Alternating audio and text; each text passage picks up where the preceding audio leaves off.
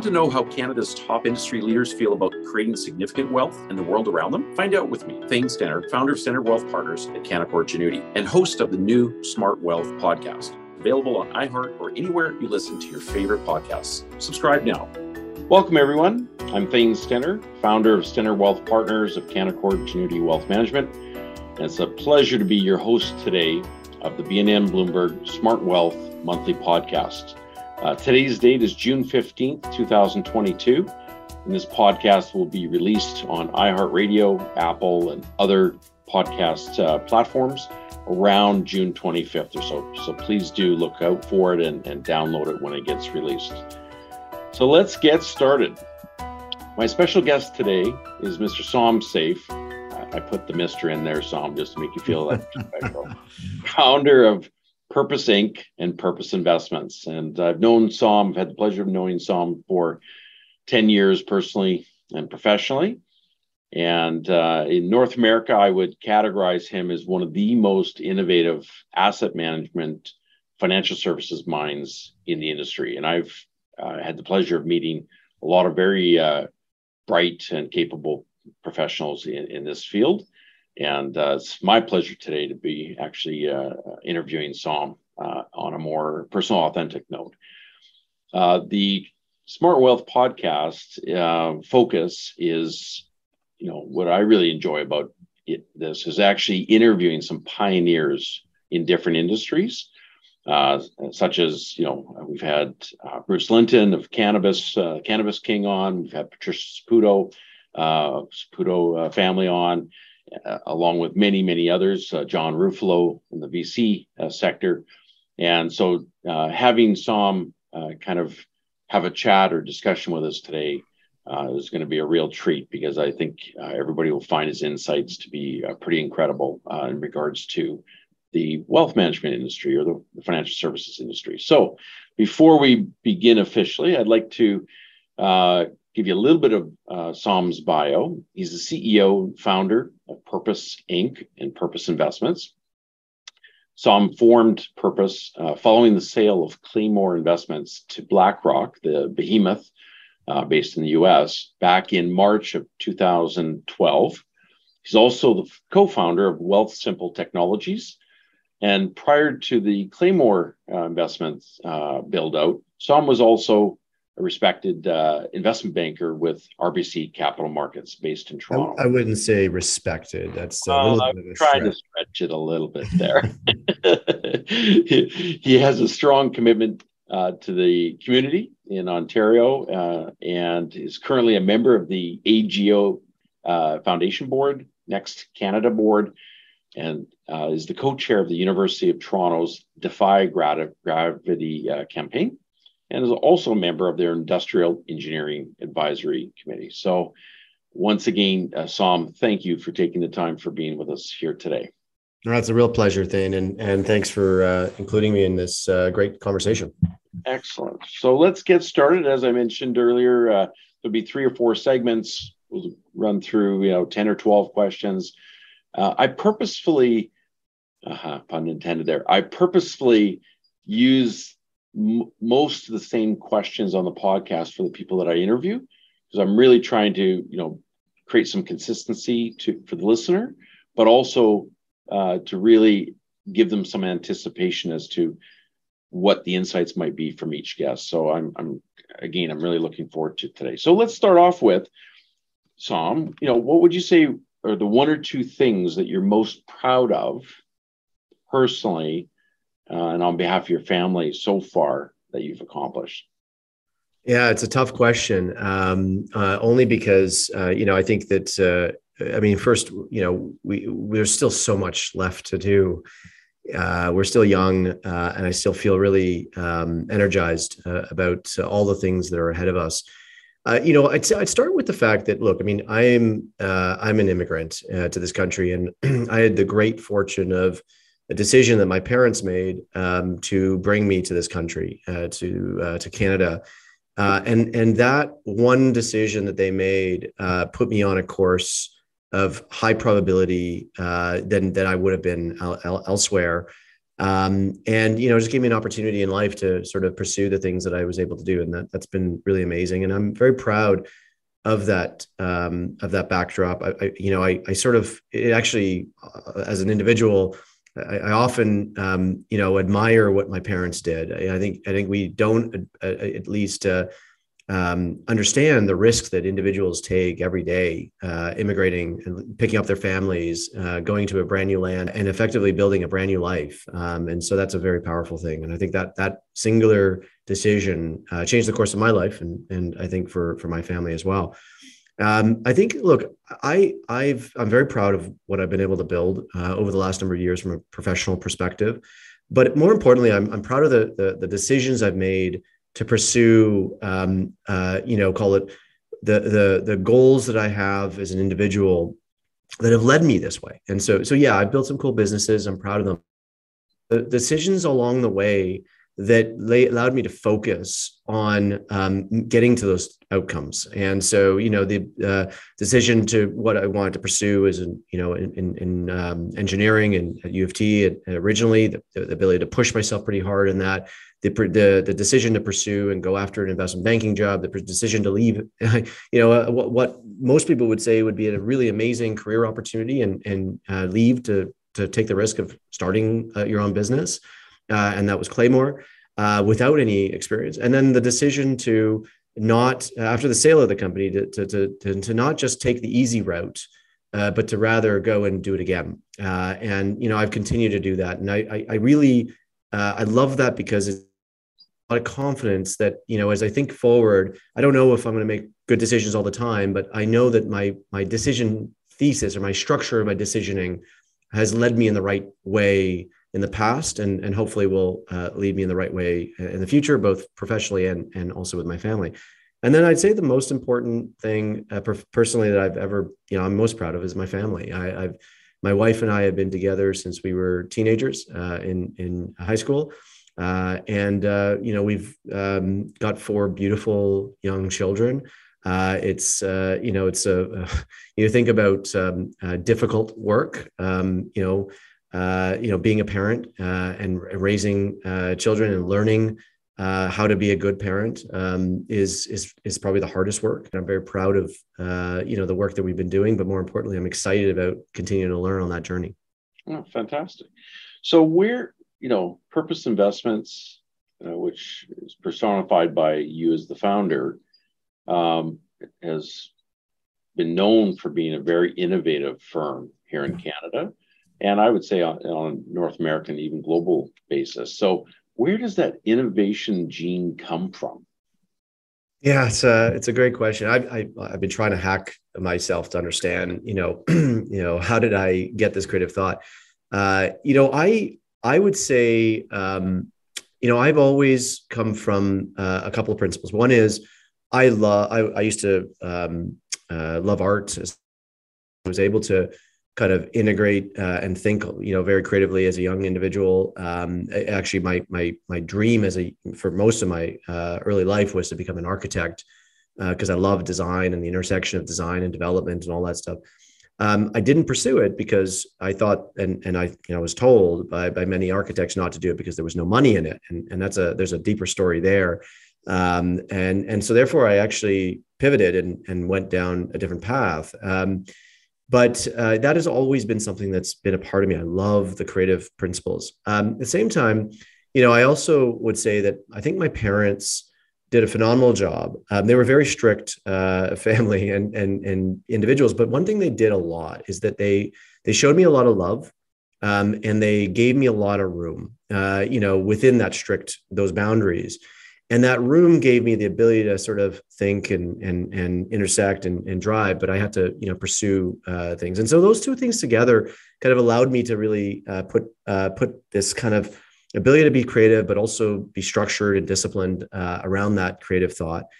And then last thing I'd say is, I'd say one thing that most people don't know about me is I'm a big daydreamer. And I don't mean that in a, I'm off in the weeds somewhere. I daydream a lot. I run kind of sometimes different scenarios of life and structure and ideas in my head forward. And that actually, I figured, is probably one of the most important thinking that I do, because it allows me to start to really dream a little bit about ideas. And when you dream, you start to actually take things that sometimes look, unachievable or somewhat irrational, and actually turning them into reality. And I think that's one thing that I've done very well. And I think that's been a core foundation to what's made me who I am, and the way that I have been able to be as innovative I have over my career. Excellent. So I'm going to pivot to another question here. A lot of people in the financial services arena would know you, know your company very well. And I think today your company is managing 12 billion plus. Yeah, right? As a whole, actually just under 20 billion now. So we continue to grow rapidly. Wow, that's fantastic. And not a surprise. What do you think? I want to have a little fun question here. What do you think the public knows you best by? This is an easy one. I think most people know me as the guy on the Air Canada ads. And, it's funny. This was something that we decided to do. I decided to do many years ago. And I would say it's been very positive in terms of our brand building, but it's also led to always the funny sort of when I get up on a plane at the end of the plane ride. But I'd say that's a pretty common introduction that I get. Is the guy from the Air Canada ads. But I'm okay with that, because I think we time trying to build that brand and using that medium to build a sort of a trust factor and awareness factor to what we're doing. Well, you got a captive audience, people sitting down in an airplane seat, right? Looking at you. So this is good. You've had at least one liquidity event that I'm aware of, right? You sold Claymore after building it up very successfully. You were kind of a pioneer in the ETF industry in Canada and North America for that matter. And BlackRock came knocking. So you had a liquidity event, you sold the business. So just walk me through, why did you sell the business? And then kind of what re-energized you to kind of restart Purpose? Yeah. So I actually don't look at it as a positive to have a liquidity event. And specifically at that moment was actually quite a negative. So I had started Claymore when I was 28 years old. Frankly, was naive and built this business, but I had some partners in that business, and, we went through some different ups and downs as partners. And ultimately, it came down to, as I'd been building a really cool business and a really great business. We grew the business from $0 to $8 billion. We're the fastest growing company in Canada and in the asset management industry and history, and really cool. However, our partners, which were American, they wanted to take the money off the table. And we tried to figure out ways that I could take them out, but we just couldn't. And ultimately, price got to such an unbelievable level that it made sense to sell. The reality, though, is I was very upset. I was like, personally and emotionally, I was like selling my baby. And, I had a really deep chip on my shoulder. And anyone who was around me and knew me, my wife specifically, would have, known, like, I was wound up, struggling around that period. Just, how could this happen? How could I, let go of this? I just had such an energy and excitement about the next 5 to 10 years in building Claymore. And so to me, the logical decision was I wanted to build my business. And in fact, within 30 days of selling the closing of the transaction to BlackRock, I had the business plan for Purpose and, all the things we've been doing set on a whiteboard. But one of the things that was really important to me in the moment is I actually did realize that I wasn't in the, call it, mind start right away. So even though I had the business plan, I kind of said, I need to get out of here. I need to get this chip off my shoulder. And more importantly, I need to make sure that if I'm going to build a new business, that I'm going to do it because I truly want to do it, not because I feel I have to do it because of the way that Claymore ended for me. And so my wife and I, and at the time we had 2 kids, we went away. We went away for 3 months. We left, and actually it was such an amazing period. But one of the things I did was I took my BlackBerry and I turned it off, meaning that no one could call me, no one could email me. I had no signal. And for 3 months, I had 2 phone calls back to Canada, other than to my and things like that. And that was pretty liberating. it's funny, when I was away, I didn't think much about this. I didn't think I was thinking about ideas for names and so on and so forth. But when I landed back in Canada, we then spent the last month out in Nova Scotia, which is for many people who know me, is a very dear place for me. We have a family home there that I love, and when I'm there, I kind of somewhat go to who I really am as an individual. I shed a lot of the obligations that you have in kind of the business side of things, and you really become a family person. But anyways, I was there, and I remember my wife videotaped me on the beach, and I was pacing back and forth. And when I got into Canada, I just had this, like my heart rate started to go up a couple beats, and just felt this energy about, I'm here now, I'm back. I want to get going. And I realized that I was just really excited about building this new company and building this business and really continuing on. And, effectively, I registered the company while I was there, and the rest is history. I started the company several months later in January of 2013, and I haven't looked back. And it's been a pretty amazing experience. But that time off gave me the ability to make the decision that I was doing it for the right reasons, and not just because I had some emotional attachment. Well said. Thank you for sharing that. So one last question for this segment, and then we'll take a brief break. Has this, when you went through your first liquidity event and even up till today, have you found that, an increased level of wealth, has it shifted your thinking personally? Do you think about money differently? Do you think about striving for different reasons? Your philanthropic ideas come to mind? Just some thought.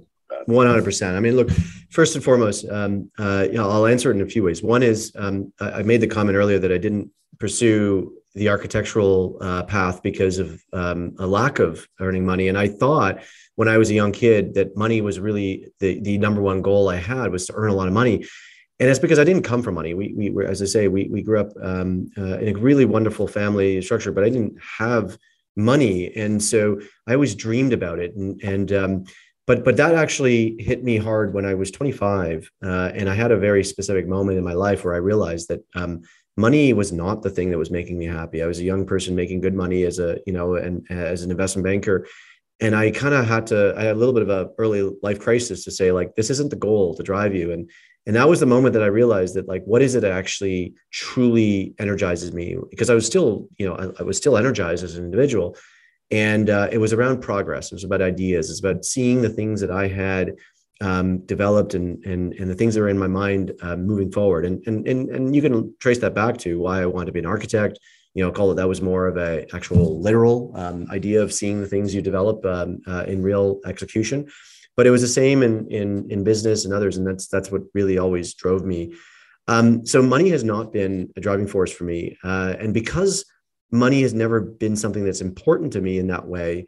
I always sort of said, once I have enough, that word is an important one, then I don't really need to work for money anymore. I need to work for something else.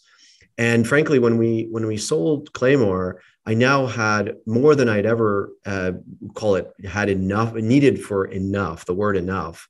The problem was, then you sort of look at it and say, and there's 2 points. One is, what does the word enough mean anymore?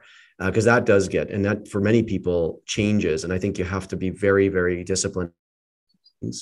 And two is, I had to sit back and say, okay, why do I do what I do? And I realized that I actually don't work for money today. The only reason I earn, any value of money is because I want to give more away. And this is a really powerful thing. And so over the last decade, as I've been building Purpose and the other businesses that I've been really involved in driving, what I really focus on now is, okay, what does this mean? What does this now give me the capability to do more of, or have a greater impact on in society than I would have had before? And that's what really pursues me. Every dollar that I make today is a dollar that I plan on giving back meaningfully and multiplying back into society. And so that's really what drives me more than anything else. Thanks, Sam. So let's take a quick break. I'm with Sam Saif, founder of Purpose Investments and Purpose Inc. So please join us coming back here in a few minutes. One moment.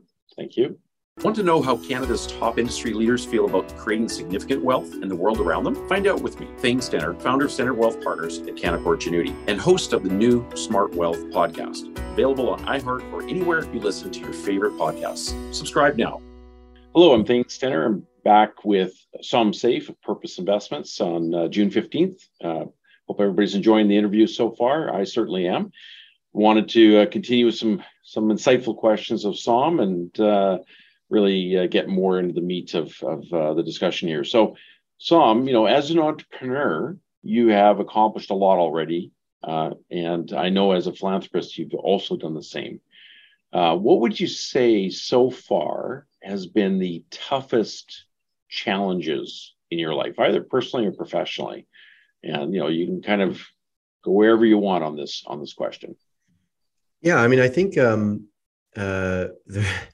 everybody's journey is, as you know, not a straight and up and to the right journey. And one of the things I love, by the way, doing is reading about other people's journeys. It's one of my favorite types of stories is to read autobiographies because they teach you a lot about individuals, the resilience to challenges that they face, the ups and downs of those challenges, the failures, the decisions they had to make. And every successful person, if you look at them, and anybody, frankly, has a real story behind them. And it's actually something that I would say that I've tried to become much more attuned to, is that, like, in life, whether it's my team, my that I work with every day, that they have lots of stuff going on in their lives and lots of history that they don't always bring to work, or they don't bring to the environment that, the conversation that you're dealing with them on. And you have to respect that. And I really have learned to try to respect that. I think for me, look, I think, as I said, I'll start with the fact that my name is Som Saif. Like, it's not a very conventional name. I'm not, a white person, coming from a big background. I had to build my own kind of presence, but I would say actually I turned that into a positive. And why? Because, when just a very simple thing, when I think about all the luck that has gone in my career, I think that actually standing out and looking different actually is an advantage. And I've used it as one. And so, when I think about, how I got my resume through to get an interview, to then get an accepted or a job at RBC, after I was there and I saw the thousands of resumes that people had to go through to get to the sort of one or two that they would ultimately give an offer to, that process was very difficult. But I actually think that the fact that my name was different, that I have a different background, actually allowed me to stand out. And so I've always thought of that as a advantage, and then I use that in my life. And I think so, although others might look at it as a challenge, I look at it as, how do you turn a challenge into an advantage? I think that's one thing. The second thing I would just say is that my style as an individual is very unorthodox. And what do I mean by that is that, like, when I see something that I don't believe makes sense, I want to change it. And I'm willing to stick my neck on the line out there and look different than everyone else for a long time, while other people might be critical, might not agree, might not feel that is the right thing to do. But if I fundamentally believe it's the right thing to do, I will stand out and fight for that future state for a long time. And that is something that I've had to, overcome through everything from starting my first business, Claymore, which, remember, at the time, like ETFs, today everyone thinks about ETFs and is part of everyone's psyche. But back then it was such a small idea. No one really thought much about it. Specifically what I was doing, which was trying to tell people that, you can actually do better by being more thoughtful about the way you construct things. And so whether that's, that stage, or whether it's crypto today, whether it's what we've done on the retirement and longevity side, whether it's, any innovation that we've ever done, I've had so many naysayers, people that sort of try to tell me that, that's not the right way to think, or, hey, why are you doing that? That's way out there. And I've always said, because we need to do. And so I'm willing to sort of fight that or overcome that inertia that settles into industry. And then from a personal perspective, I will say I had a health issue about 6 years ago that really hit me hard. I almost died, and I'm lucky, to my wife and to others around me that helped me. But that moment in my life was really important. For about 3-4 months, I was out of the business. I was, really focused on getting better as an individual. I've had a challenge individually from that, and that I lost all the cartilage in my ankle, and therefore I don't walk the same. I couldn't do the same activities. I played water polo for 25 years and had to stop and couldn't, and all these things. And I had to adapt my life to this new reality. And frankly, although I look at it and the thing that I always say is, that's not, it was a moment in my life, but I lived, and that's the most important thing. And the second thing is that, like, frankly, every day I see other people going through, challenges that are 10x bigger and more important than that. And so, that's the kind of stuff that really sort of, I look at it and say, my problems are small. And so, look, everyone has their challenges in life. And I think that this also makes me realize the importance that every day matters. Every day is a day to do something really profound and amazing. And most importantly is respect everybody else's life, because they're probably going through challenges that are 10 times worse than yours. And no matter how bad I think my life is at any moment in time, I could probably find, 90% of people that would take my problems over theirs. Well said. So let's pivot to, we both are in the wealth management, financial services business, and so for a long time. So, today's June 15th, 2022, just to watermark that. What's your thoughts on the markets today from where you sit? Yeah, look, I've been in the markets. I've been, I started my career in '99, went through the craziness of the early the tech bubble up, and then of course the crash for the next number of years. Built my first business, Claymore, and the early years were right into the thickness of the '08 and '09. And then, of course, through the last number of years, and then the pandemic, difficulties of 2020. And frankly, one of the things that the tenets that's been core to me is that, I am very attuned to what's happening. I try to understand what's going on, try to create a mental model from that about how to act and where to be prudent and where to be aggressive and all the rest. But at the end of the day, as a participant in this market, you have to recognize that the markets are, out of your control, and what you can control is the only thing you can do. And so, this market environment, yes, it's scary, but it's sort of what we have to be understanding is real. Like that, markets go up and down. They don't just go up and to the right, as I said.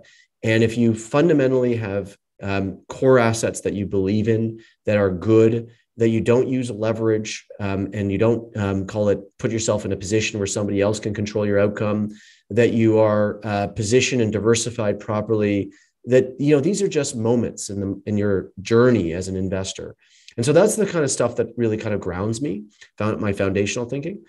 I would say, though, as I don't now pivot to the specifics of this environment, I do think that, and I've been saying this for a while, that I do think that, our industry and many of our participants and many investors have just never witnessed inflation in a real way.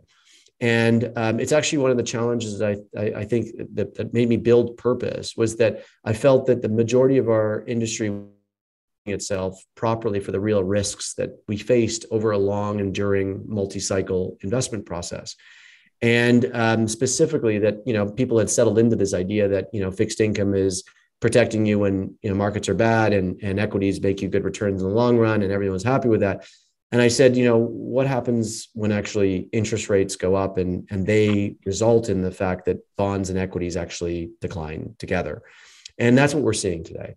And I just think that for many, people, we just don't understand the nastiness of what inflation can be.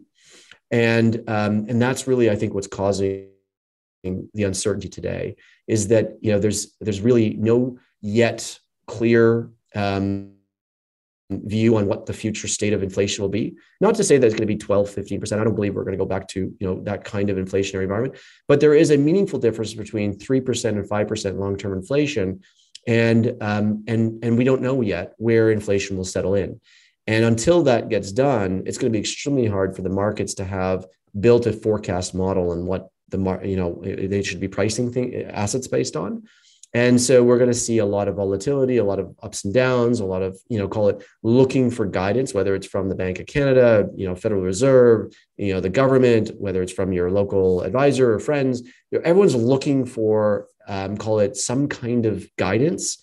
And, that guidance is also uncertain. And so, I think that's resulting in the markets substantial, uncertainty and risks right now. And so I think volatility is high. I do think that these are the moments, though, that we should be taking advantage of. And so what do I mean by that? If I think about wealth creation, yes, you can always win, long run. You destroy wealth by being and panicking in these types of moments, by selling when you shouldn't be, and losing sight of that long-term plan. But you also can use these opportunities as really strong wealth creators too, which is that actually when other people are panicking, that you can actually do the opposite. And, I think we always applaud people like Warren Buffett and others, who have had, long tenured experiences of building strong wealth and, of course, and doing disciplined investing. But it's moments like this that people like Warren Buffett actually shine. It's not when everyone else is winning that Warren Buffett shines. It's actually these moments. And so it's actually the time for us to step back and say, be very disciplined and say, this is actually a moment to take advantage of over the next number of months to be a winner out of this over the next 3 to 5 years, as opposed to panicking and going the opposite way. Excellent. So, we deal with investors that are, have 10 million plus and much higher. It's kind of our specialty. And one of the things I guess I would ask of you is, let's just pretend if you had $10 million to invest today, what would SomSafe do with it? Sectors wise, you don't have to, get too specific, but how would you be applying your thinking to deploying that today?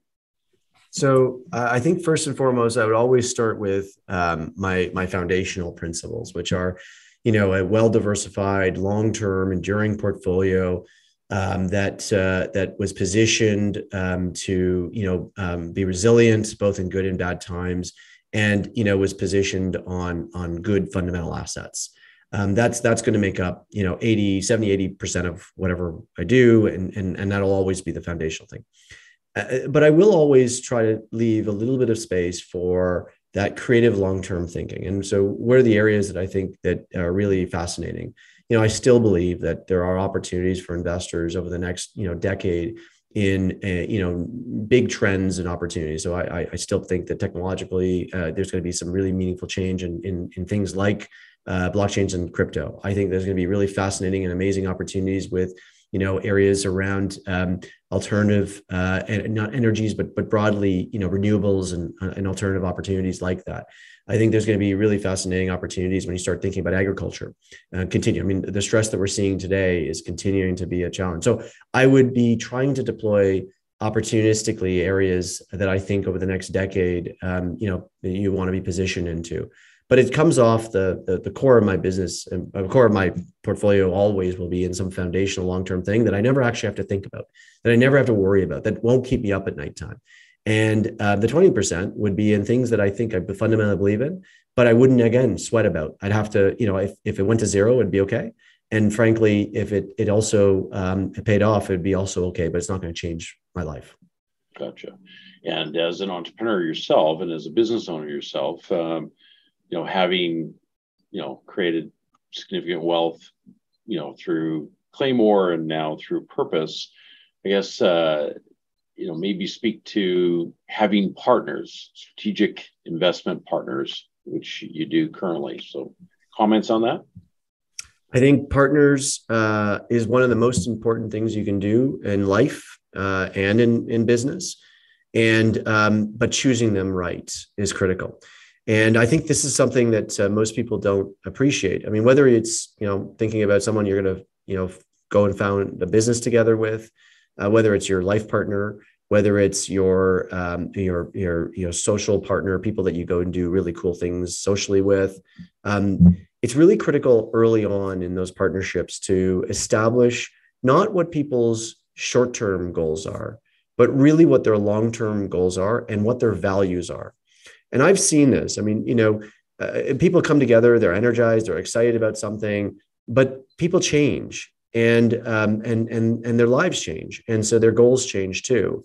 And this is oftentimes what, of course, creates challenges in personal relationships. It's what challenges with friendships. It's challenges with people's call it partners in business.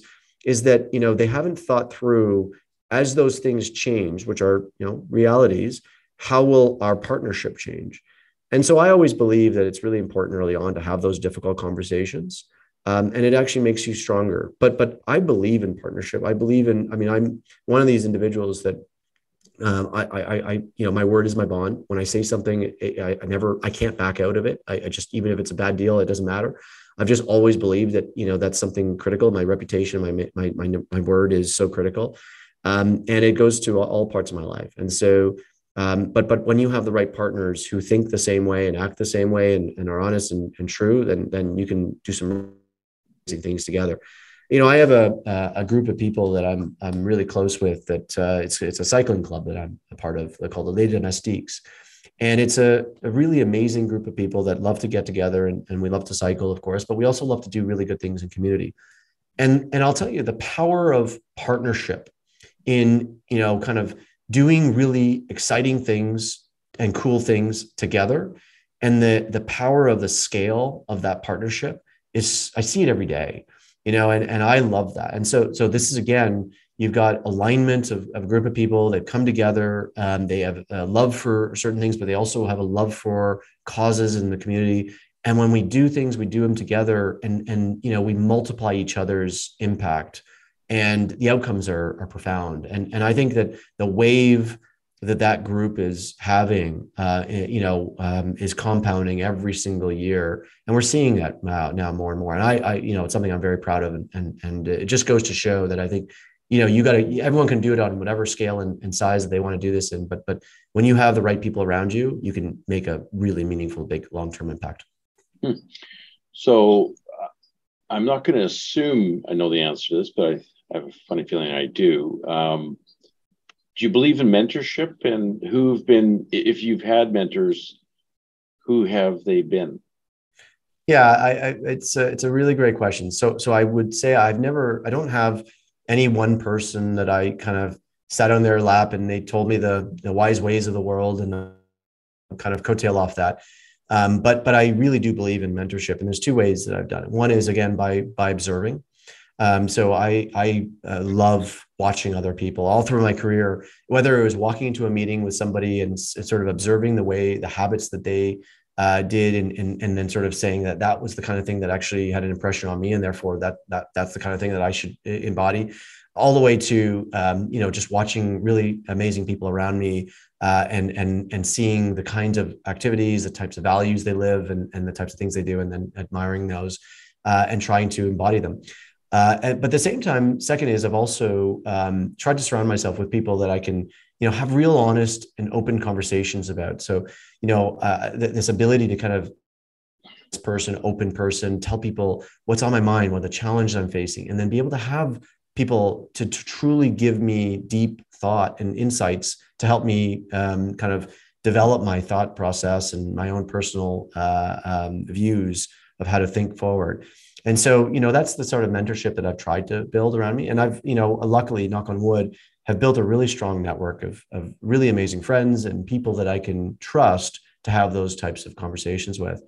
I'd recommend for, anybody who's thinking about mentorship is that, I think it's a really important thing to have great friends or people that you can build those types of conversations with.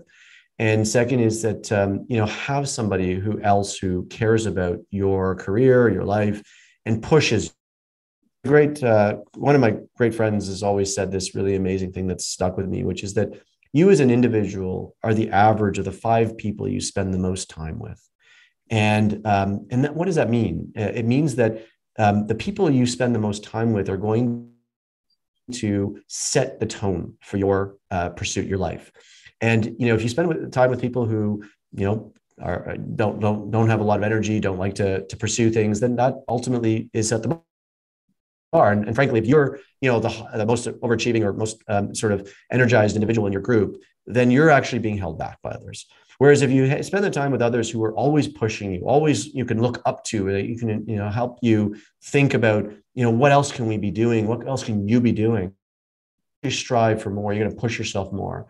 And I think that's a very powerful way to think. And so, it starts with the types of people you put around you, and then, what you ask of them, and the types of openness you have as an individual to, to get and collect information to help you guide yourself through those relationships.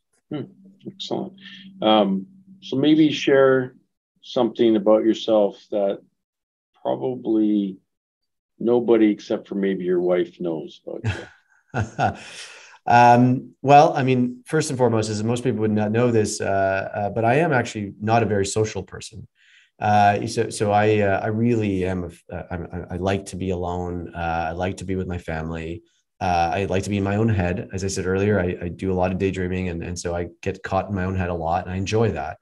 And whereas most people would think that because I'm running around, I do a lot of speaking, I do a lot of meetings, I do spend a lot of time with a lot of people that I like that as a social element. I actually don't, and so that's really important. My wife and I have been together since we were kids, and we've grown up together, and she knows all those deep elements about who I am and such.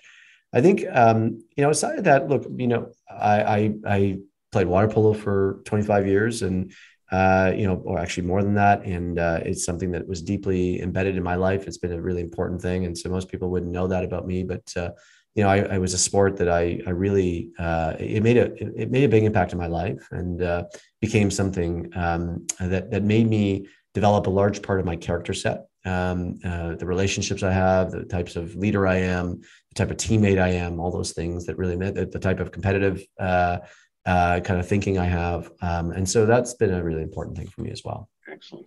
So let's just fast forward 10, 20 years. What are you hoping your kids think about you as their dad? I think a lot about this question. And actually it's sometimes, I'm always nervous because I always want my my kids to see me as this hard charging, ambitious, I work hard, I do all these things, and I always felt that would bleed into them. And it's because I always looked at my parents and I saw them hustling all the time to put food on the table, to work hard. My dad was always running around. My mom worked, days and nights. And, I saw that as like, that's what you do. And so I want my kids, and I always felt that was going to be important. What I've realized as I've matured even more is though that the most important thing that I can be is a good person around my kids. And it's the way I treat other people, the way I talk, the types of decisions I make around them, the way I'm present. Those things are actually more valuable, I think, to my kids than me being seen as like someone who's just hard charging and successful, but ultimately not around. And so I've really tried to pivot a large part of that thinking, with the thanks of my wife, who's helped me kind of realize that, because she's seen both sides of me, and she's seen the sort of the dilemmas I've gone through. Frankly, when I sold Claymore, one of the factors in me going back and really building the business was because I was worried that, like, if I just sat around and was more present around the house and wasn't working as hard, that my kids would, they would see that, and because they were young at the time, that's what all they'd know. And she's like, so you're being so silly.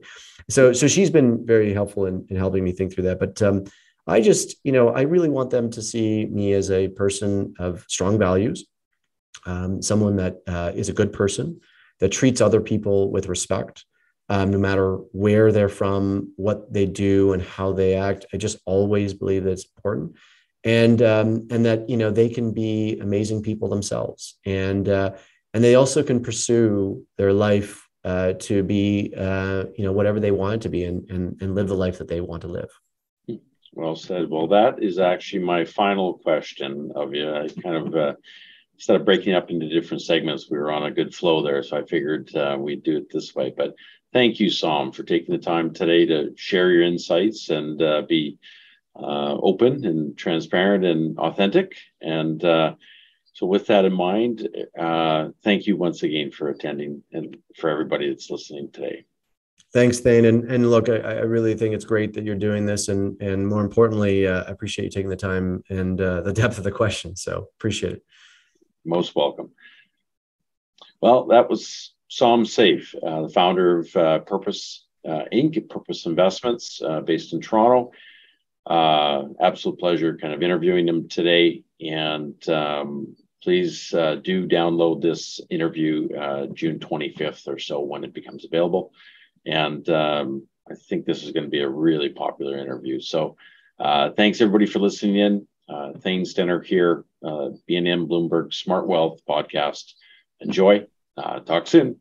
The comments expressed in this podcast are the results of work done by Stenner Wealth Partners. They may differ from the opinion of Canaccord Genuity Corp. and should not be considered as representative of Canaccord's beliefs, opinions, or recommendations. All views expressed in this podcast are provided for informational purposes only and do not constitute an offer or solicitation to buy or sell any securities. The statements expressed herein are not intended to provide tax, legal, or financial advice, and under no circumstances should be construed as a solicitation to act as a securities broker or dealer in any jurisdiction. All views are intended for general circulation only and do not have any regard to the specific investment objectives, financial situation, or general needs of any particular person, organization, or institution.